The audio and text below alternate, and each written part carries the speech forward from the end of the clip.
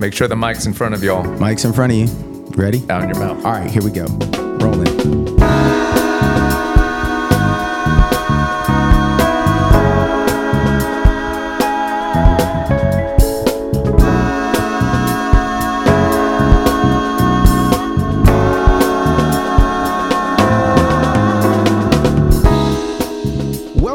Till We Feast podcast, where three pastor friends doing ministry in Washington, D.C. wrestle with questions around the church and how it can be a foretaste of the feast of God. I'm Russ Whitfield. I'm one of the hosts for this podcast, and I'm joined in the studio by Pastor Glenn Hoberg and Pastor Duke Kwon. What's up, fellas? Hey, man. Doing well, man. Glad Glenn? to be here. We're finally here. Finally here. Right on. Glenn, you're doing good today. I am. I feel like this was a big to-do. This is a big to-do, man. We've talked about it for 10 years. Too long. Duke, what you thinking? I'm doing okay. I'm a little hot. You don't have any AC in this room Look. here. You got to turn it up. Yeah. These are the woes of being city pastors who don't own their buildings. And ignore the kids being ministered to in the background if you hear some screaming. That's right. Cameos from the kids. Yeah. So I was thinking one of the good things that came out of the pandemic was we started talking every week more intentionally. Mm-hmm. And this thing really grew out of those phone calls. Yeah. Because we would check in on each other, but then just help each other with the questions we were wrestling with that week. That's right. Yeah. So I think this is going to be a real fruitful thing for us to now do this and share it. Yeah, because every time we would have these conversations, that we were like, man, that was a really fruitful conversation. I would benefit so much from talking to y'all, and I would think, man, I bet another person, a group of folk, this could be more broadly helpful to people. And so we started thinking about a podcast name, and what did we land on, Duke? We're calling this Till We Feast. Yeah.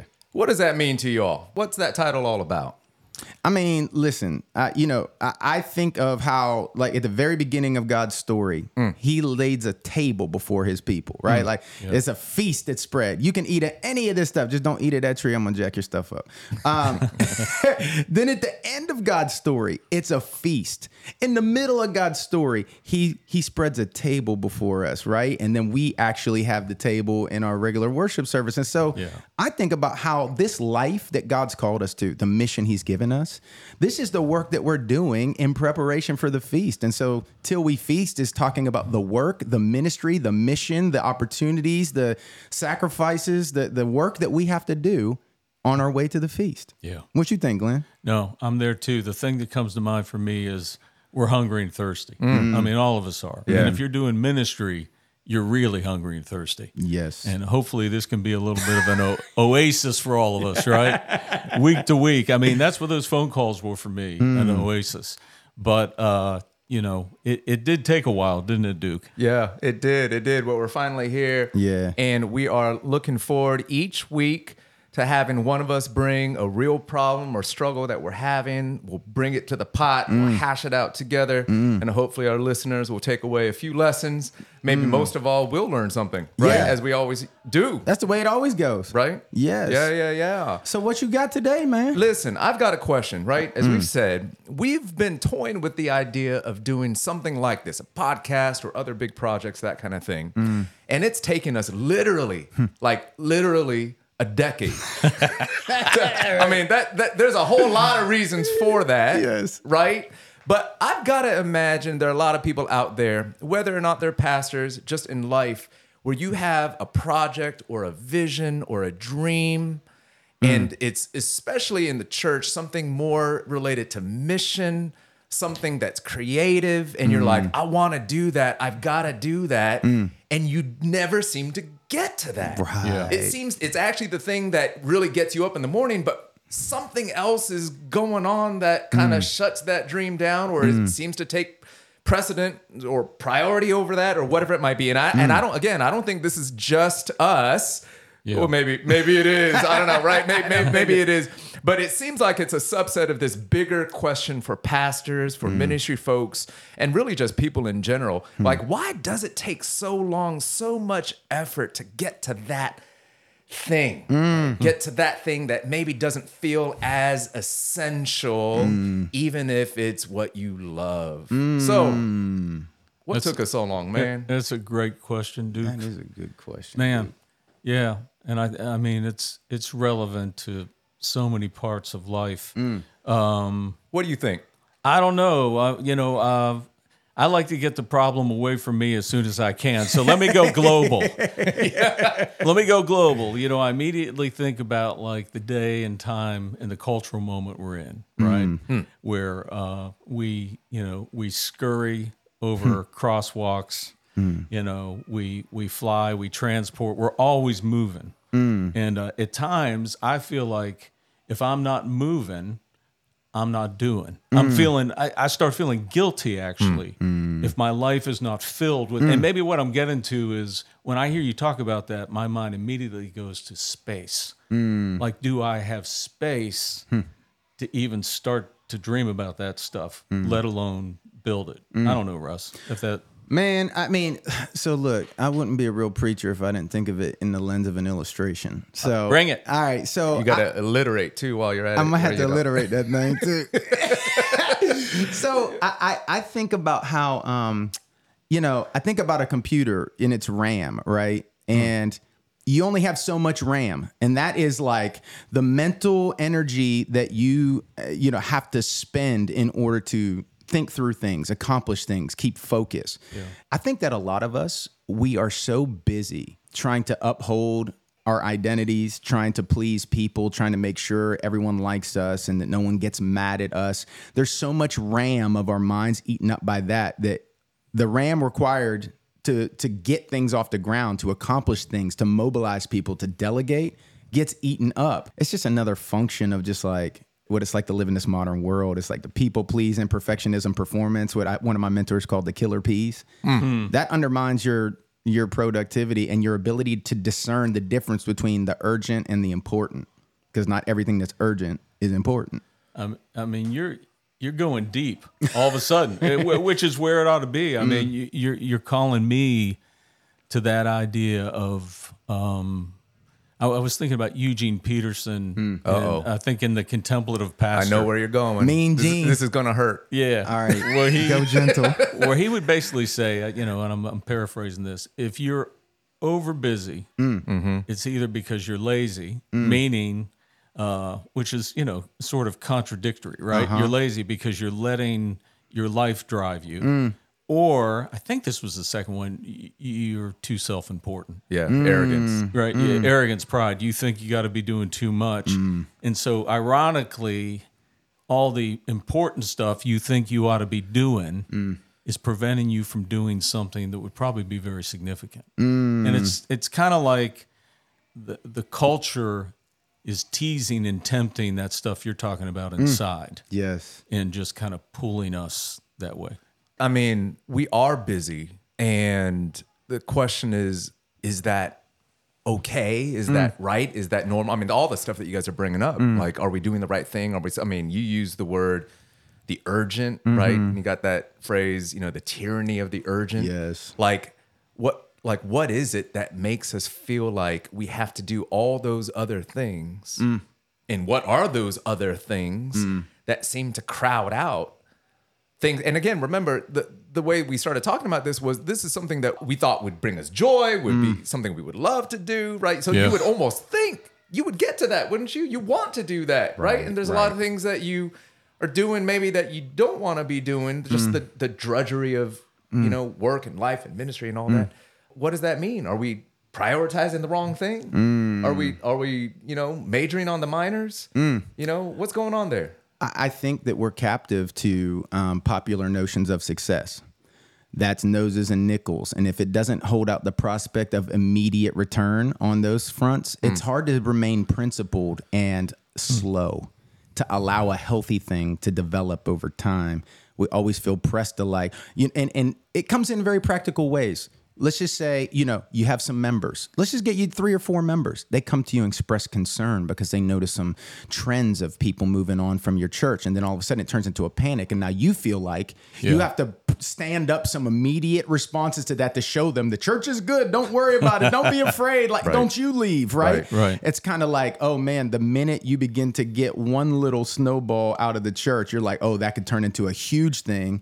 And so I need to hurry up and make sure I keep people happy, because more often than not, people come to church as consumers rather than as disciples, and we have to make disciples. I think that's one of the reasons why Jesus told us to make disciples, is because the people who come to us don't start off there. So you get consumers who just want to take and not give, and then you have to pastor them, not resent them. You have to pastor them. You have to show them life is more than that. And being a part of the church is something very different from a lot of other social clubs. It's just kind of pay to play. So I think a lot of those dynamics, the people dynamics of ensuring that your folks feel like, oh, the ministry's doing well. No one wants to bet on a loser. I think that can be a real big function. And I think another reason why we struggle to get to the important things is because we feel like we have to be in control. Which, if you have to be in control, then you aren't free to delegate. And then you are left to your own resources, your own power and strength and intellectual abilities, rather than multiplying that through delegation and enjoying all the gifts of the body, because you don't need to be in control. You don't need to get the credit. This is us together being the church. Jesus gets the credit. We don't need it. And so I think that control thing is another factor. And to be clear, right, we're all about the everyday. We believe it's in the kind of quiet, hidden ministry that the kingdom grows. We believe that in the world of Reformed Presbyterians, the ordinary means of grace, right? We're not looking for the fast and shiny, but what we're saying is there's an other kind of daily thing that we're involved in, and we're not sure about that stuff. We're not sure about that stuff and how much of it is, as you said, running out of the stuff of our own heart, running out of the stuff in the culture, or, as you mentioned, just the fact that we're in this very unique thing called the church, right? I mean, it's a very unique organization. Right. Organizational specialists say that if it's close to any model, it's like a family business. And family businesses are fraught with complexity, right? If you fire Uncle Joe, you still have to see him at Thanksgiving, right? You know, I always joke around. I was just telling this pastor I had lunch with today, I was saying, you know, for us, every week is bring a kid to work week. Right. You know, it's like your family is in the whole thing. This thing is so enmeshed in every part of our lives. Right. It's even hard sometimes to separate out. What should I do and what shouldn't I do? I think that's just another tension I feel. True confessions. When I have to preach, the only thing I read that week, other than whether it be my personal time with God or the commentaries, Right. that's the only stuff I read if I have to preach. I will not read to feed my soul unless I'm off. And I don't think that's right. I think that is this feeling like I got to get ahead. And I got to get ahead for next week. And even if I get ahead for next week, I need to get ahead of this. And then there's the emails coming in. Yes. I guess I'm just feeling like it takes a lot of conviction and discipline to say. I think about when Jesus went off to pray and, Peter shows up or whoever, the disciples show up and they're like, everybody's looking for you. What are you doing? Everybody's looking for you. And it's that sort of thing. And then he says, let's go away. Yeah, right. Right. And then they get interrupted even still. Right. Right. You know, so helpful to hear you talk about that, because it's almost like, Glenn, the thing that's hard to make time for, to prioritize, is the thing that's sometimes the least measurable, like reading, as you're talking about, or maybe it's not as containable, but it actually is the thing we most need. Yeah. Right? Because it might not feel as urgent. It's not the thing that's like the latest crisis or whatever.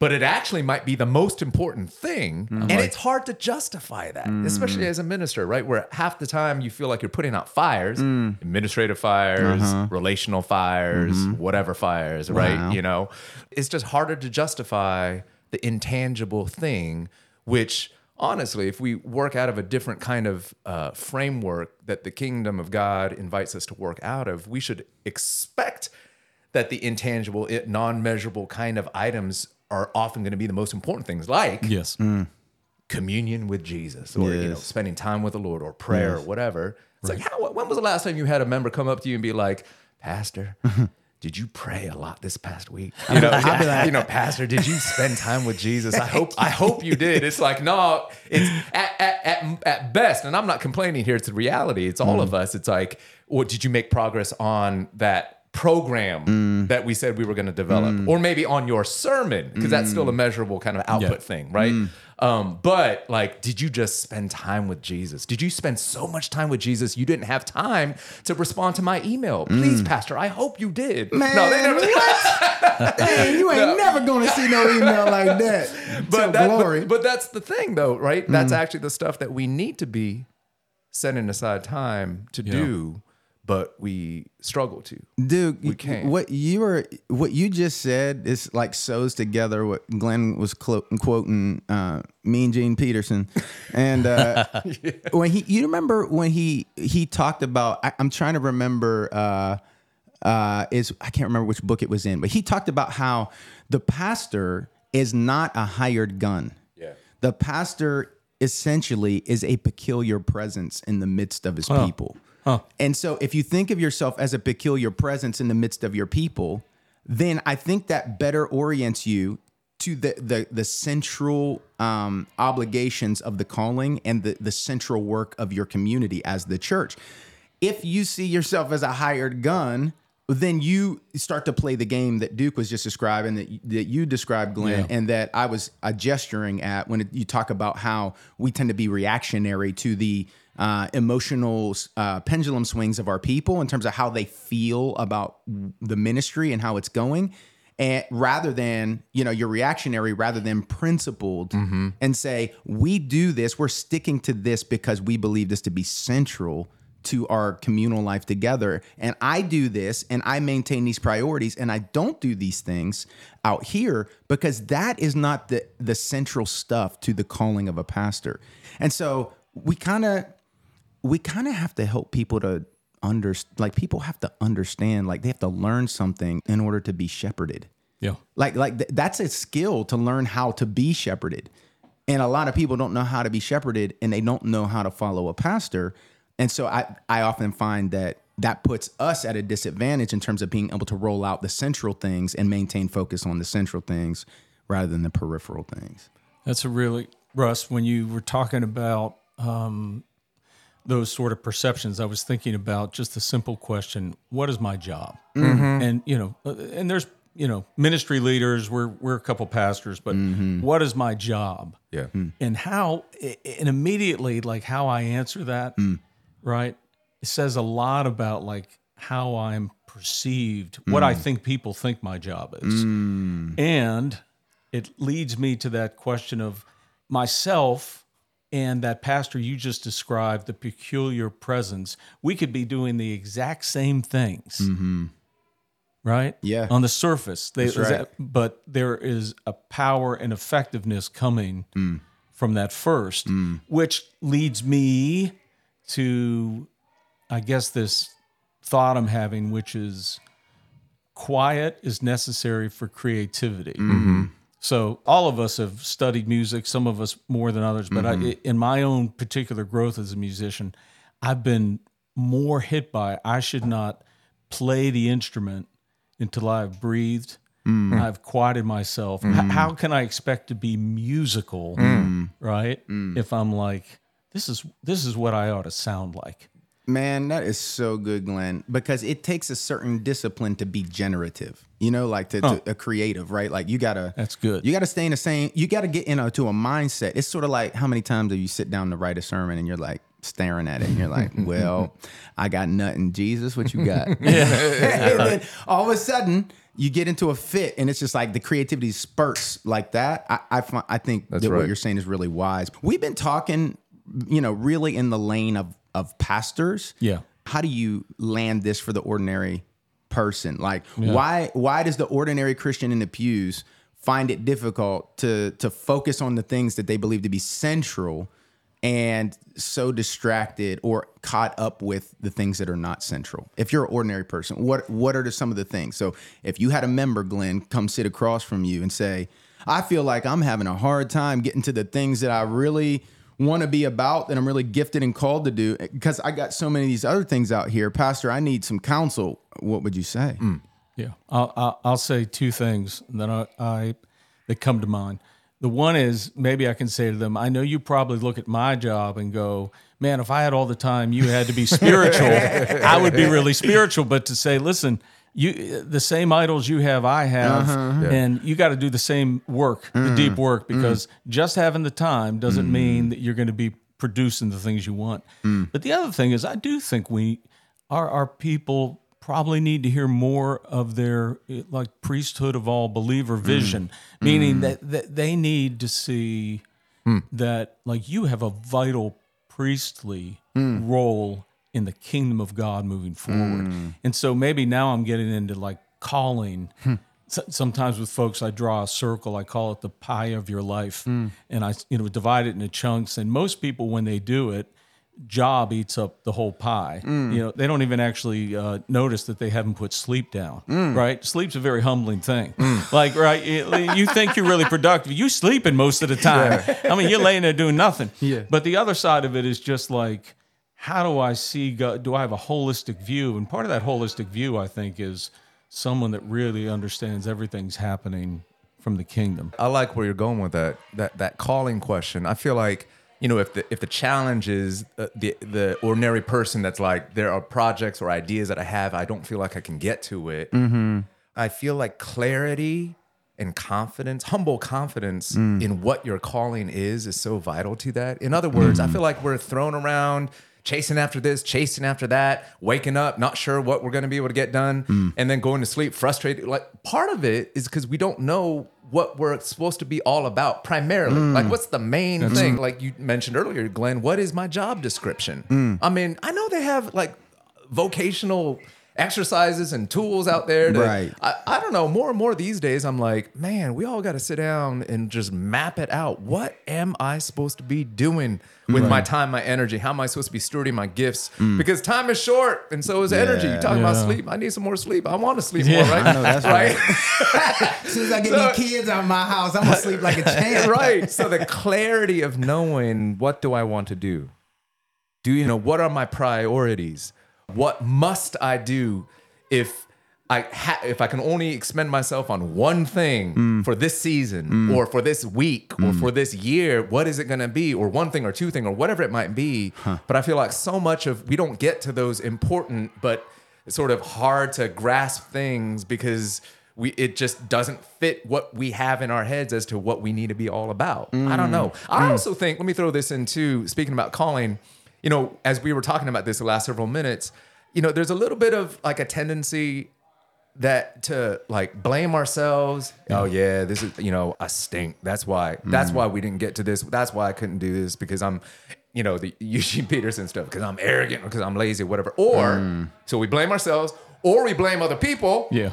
Oh yeah, they're making me do it. It's their fault, right? Or we blame the culture. Yeah, we just a productivity, busy culture. It's like, but what if it's just hard? What if it just is? Right? Because we're limited, because time is short, energy is short. What if it's just part of the slog of faithfulness this side of heaven in limited incarnated people that we are, and we're not always going to get to some things that are really important, and that's the thorns and thistles of our work and life. But I just feel like there needs to be some element of people, again, we're talking about just people out there, non-pastors even, just being able to accept, like, sometimes it's just going to be really hard and really uphill. That's reality. Yeah. That's the tension in which this unfolds, right? Like, that's a contextual challenge in which this happens, right? Yeah. If I'm sitting across from someone, who's an ordinary church member, right? Like, they're just trying to love the Lord. They're trying to focus on the things that matter. They're trying not to get, sidetracked by things that don't matter. Yeah. I'm going to say a few things. If they feel like they're having a difficult time getting to the center of their calling or like really doing the important things, first thing I'm going to bring up is this really great book by James Clear. It was a New York Times bestseller called Atomic Habits. And in that book, he made this statement. He said, you don't rise to the level of your goals. You fall to the level of your systems. So many people will have goals about doing big things, but because they don't have the supporting systems to get there, they never achieve those goals. He said, as an illustration, he said 37 teams had a goal to win the Super Bowl in the NFL this year, but only one actually got the victory. And he said, that shows you goals are not enough. You need Right. systems in place. So it gets down into the tedium of your rhythms, your habits, your practices, and the actual life that you're constructing by way of everyday practices, right? It's really good. Yeah. That's good. Second thing I would say is I think we need to invite people to do some story work, story of origin work, right? Because a lot of people may be hiding out in some other activities and not getting to the center of their calling because it feels like such a big risk, and they don't feel free to fail because they heard that message in their growing up, and they don't realize it, but they are walking around with their parents or some mentor or someone who's like in their ear saying, "Ooh, that's risky. Oh, you should probably stick with the low-hanging fruit." I don't know. It's like fear of failure if I try to go after this big thing. And together collectively, we've had our share of victories and failures. Yeah. And I love about our team that we've never really been afraid of failing. And we've tried stuff and it didn't work. And it's like, hey, it's all good. Yeah. I just think we pick up a lot of habits of mind and a lot of practices based upon how we were formed in our story that we need to attend to. Like, what is it that makes you afraid? What is it that makes you feel stuck? What do you think needs to happen? And what would happen if you did that? And that's where you start to see the things that people are afraid of, their governing idolatries, their non-negotiables and their negotiables. Because sometimes it's like, well, because I have this non-negotiable. And it's like, who told you that was a non-negotiable? Why do you feel that's the non-negotiable rather than this is the non-negotiable? Is email the non-negotiable?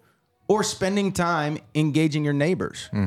Well, if you were to look at our habits, you would conclude that email is much more important.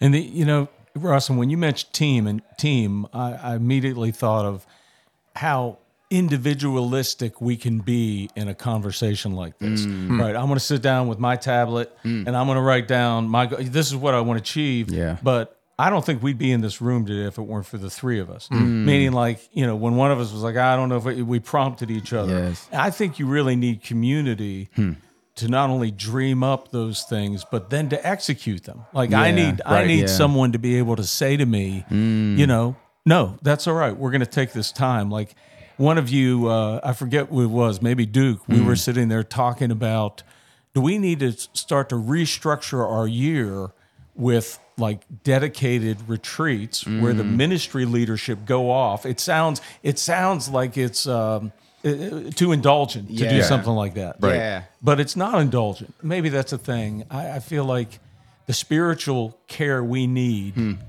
sounds too indulgent to result in the creative mission that we want. That's good, Glenn. That's good. So, all right, let's wrap this thing up. Yeah. What are you taking away from this conversation, Duke? I'm taking away that I need some sleep. Sorry, I'm still stuck on the idea of like, sleep. that Glenn one was good to activated me. something in me. It's like you touched my soul. No, I don't know, man. So many good things. I feel like I'm gonna be thinking about sort of clarity of calling. Wait, that was my own point, huh? I really like what that one guy said. I said that. No, but habits of mind, and I love what you said, by the way, because I had a vocational coach that was sort of given the same sort of thing. What is your goal, and then do you have support structures that can actually help you achieve that goal? Right, you got to deal with both at the same time. So those kinds of concrete ideas. But I always come back to that Eugene Peterson thing too, in terms of just the busyness that we complain about, but we feel victimized by. Yes. How Yes. much of that is because I'm just not on top of the pile and not deciding proactively, confidently, prayerfully deciding this is what I need to be doing instead of living an entirely reactionary life where everyone and everything is deciding for me how I'm expending my energy and my time. What do you think, Glenn? I think where Russ started, messing with my deep soul at the beginning with this idea of like, deep down, who am I really serving? Like what's, and then where you ended, Duke, where you called me out on blaming the culture. We just call it. I'm the chief of blaming, man. To quote a song, we'll blame it on Cain. Blame it on the rain. Oh, man. You go way back, man. Milli Vanilli. Oh, yeah. Vanilli, man. You're going way date back. ourselves. Yeah. We love you, Gen Xers. Yeah. But I think that probably is the fearless work I need to do underneath. That's good. How about you, Russ? Man, my main takeaway is like, look, I often feel like I can't afford to go after the central things and the big vision. And now I'm like rethinking, I'm like, I can't afford not to go after it. It's more costly not to go after the things that are central to your life, your calling, and your mission, and ultimately the desires that the Lord has put in you when they are sanctified and idolatry free, or at least idolatry is mitigated in your soul. It's like, we can't afford not to do that. That's what this life is. God has given us things to give to the world. That's why he loaded us up with gifts. That's why he poured out the riches of his grace upon us, so that we could turn around and give that to the world. And together we are increasing the glory that is given to the Lord as people come to faith, as people get freed up from idols, as people enter into the flourishing of God's pathway and God's wisdom. And that's what we want for ourselves. And that's what we want for our people. So like, I think that the church is at its best when everyone is operating in their calling, working out of the giftings that they have, not feeling like they need to do it all, but they're recognizing that God has created a diverse body to help bring additional gifts and layers to the grand work that needs to be done. And that's very freeing and very focusing. All that's to say, it took us a while to get here. But we're here. But we're here. We're glad to be here. In the words of that famous poet laureate and theologian Drake, started from the bottom, now we're here. Now we're here. Amen. Well, that does it for our first episode of the Till We Feast podcast. We want to thank y'all for listening into this conversation, and we hope that you join us for the next episode that we pull together. And in the meantime, we want to ask you to please subscribe. Click that subscribe button, share it to anyone that you think it might be helpful to. And if you're feeling so generous, we'd love for you to write a review and give us your thoughts. Until next time, the Lord bless you and keep you. We'll talk to you soon. See y'all. Peace.